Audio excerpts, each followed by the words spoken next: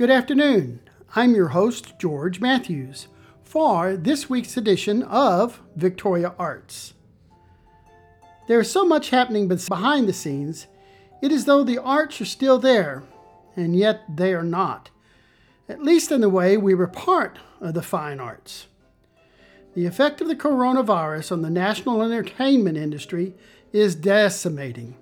8 shows a week used to be the mantra on Broadway, and now there are none.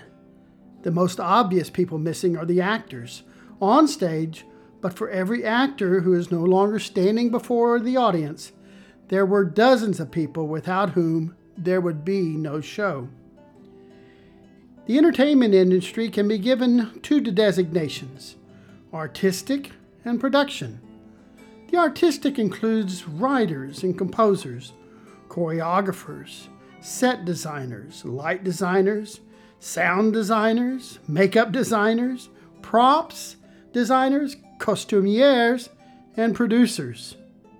Artistic contributors may be described as having the vision or creative idea as a stimulus for a show. The other designation of production includes the actors, musicians, voice coaches, set builders, painters, prop builders, seamstresses, hairdressers, makeup, dressers, and dance captains.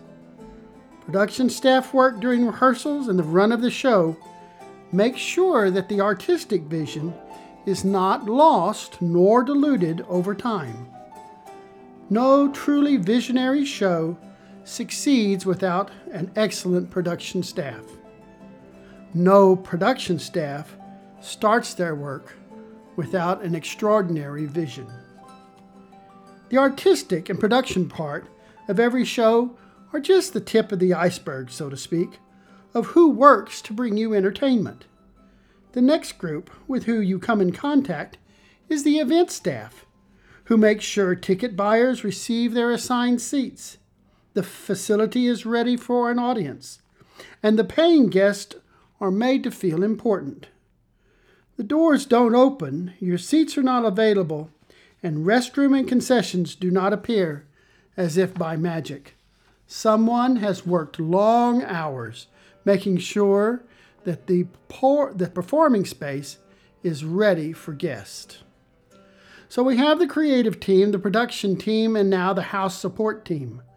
But these are not the only people who make up successful night out. You may have gone to a restaurant before or maybe even after the show, where cooks and busboys, waiters, bartenders, chefs, hostesses, and floor managers all sought to make your visit to their establishment a little bit nicer. If you didn't attend a restaurant, you might have stopped by a bar for a late night cocktail or gone in before the show to take the time to visit with your friends.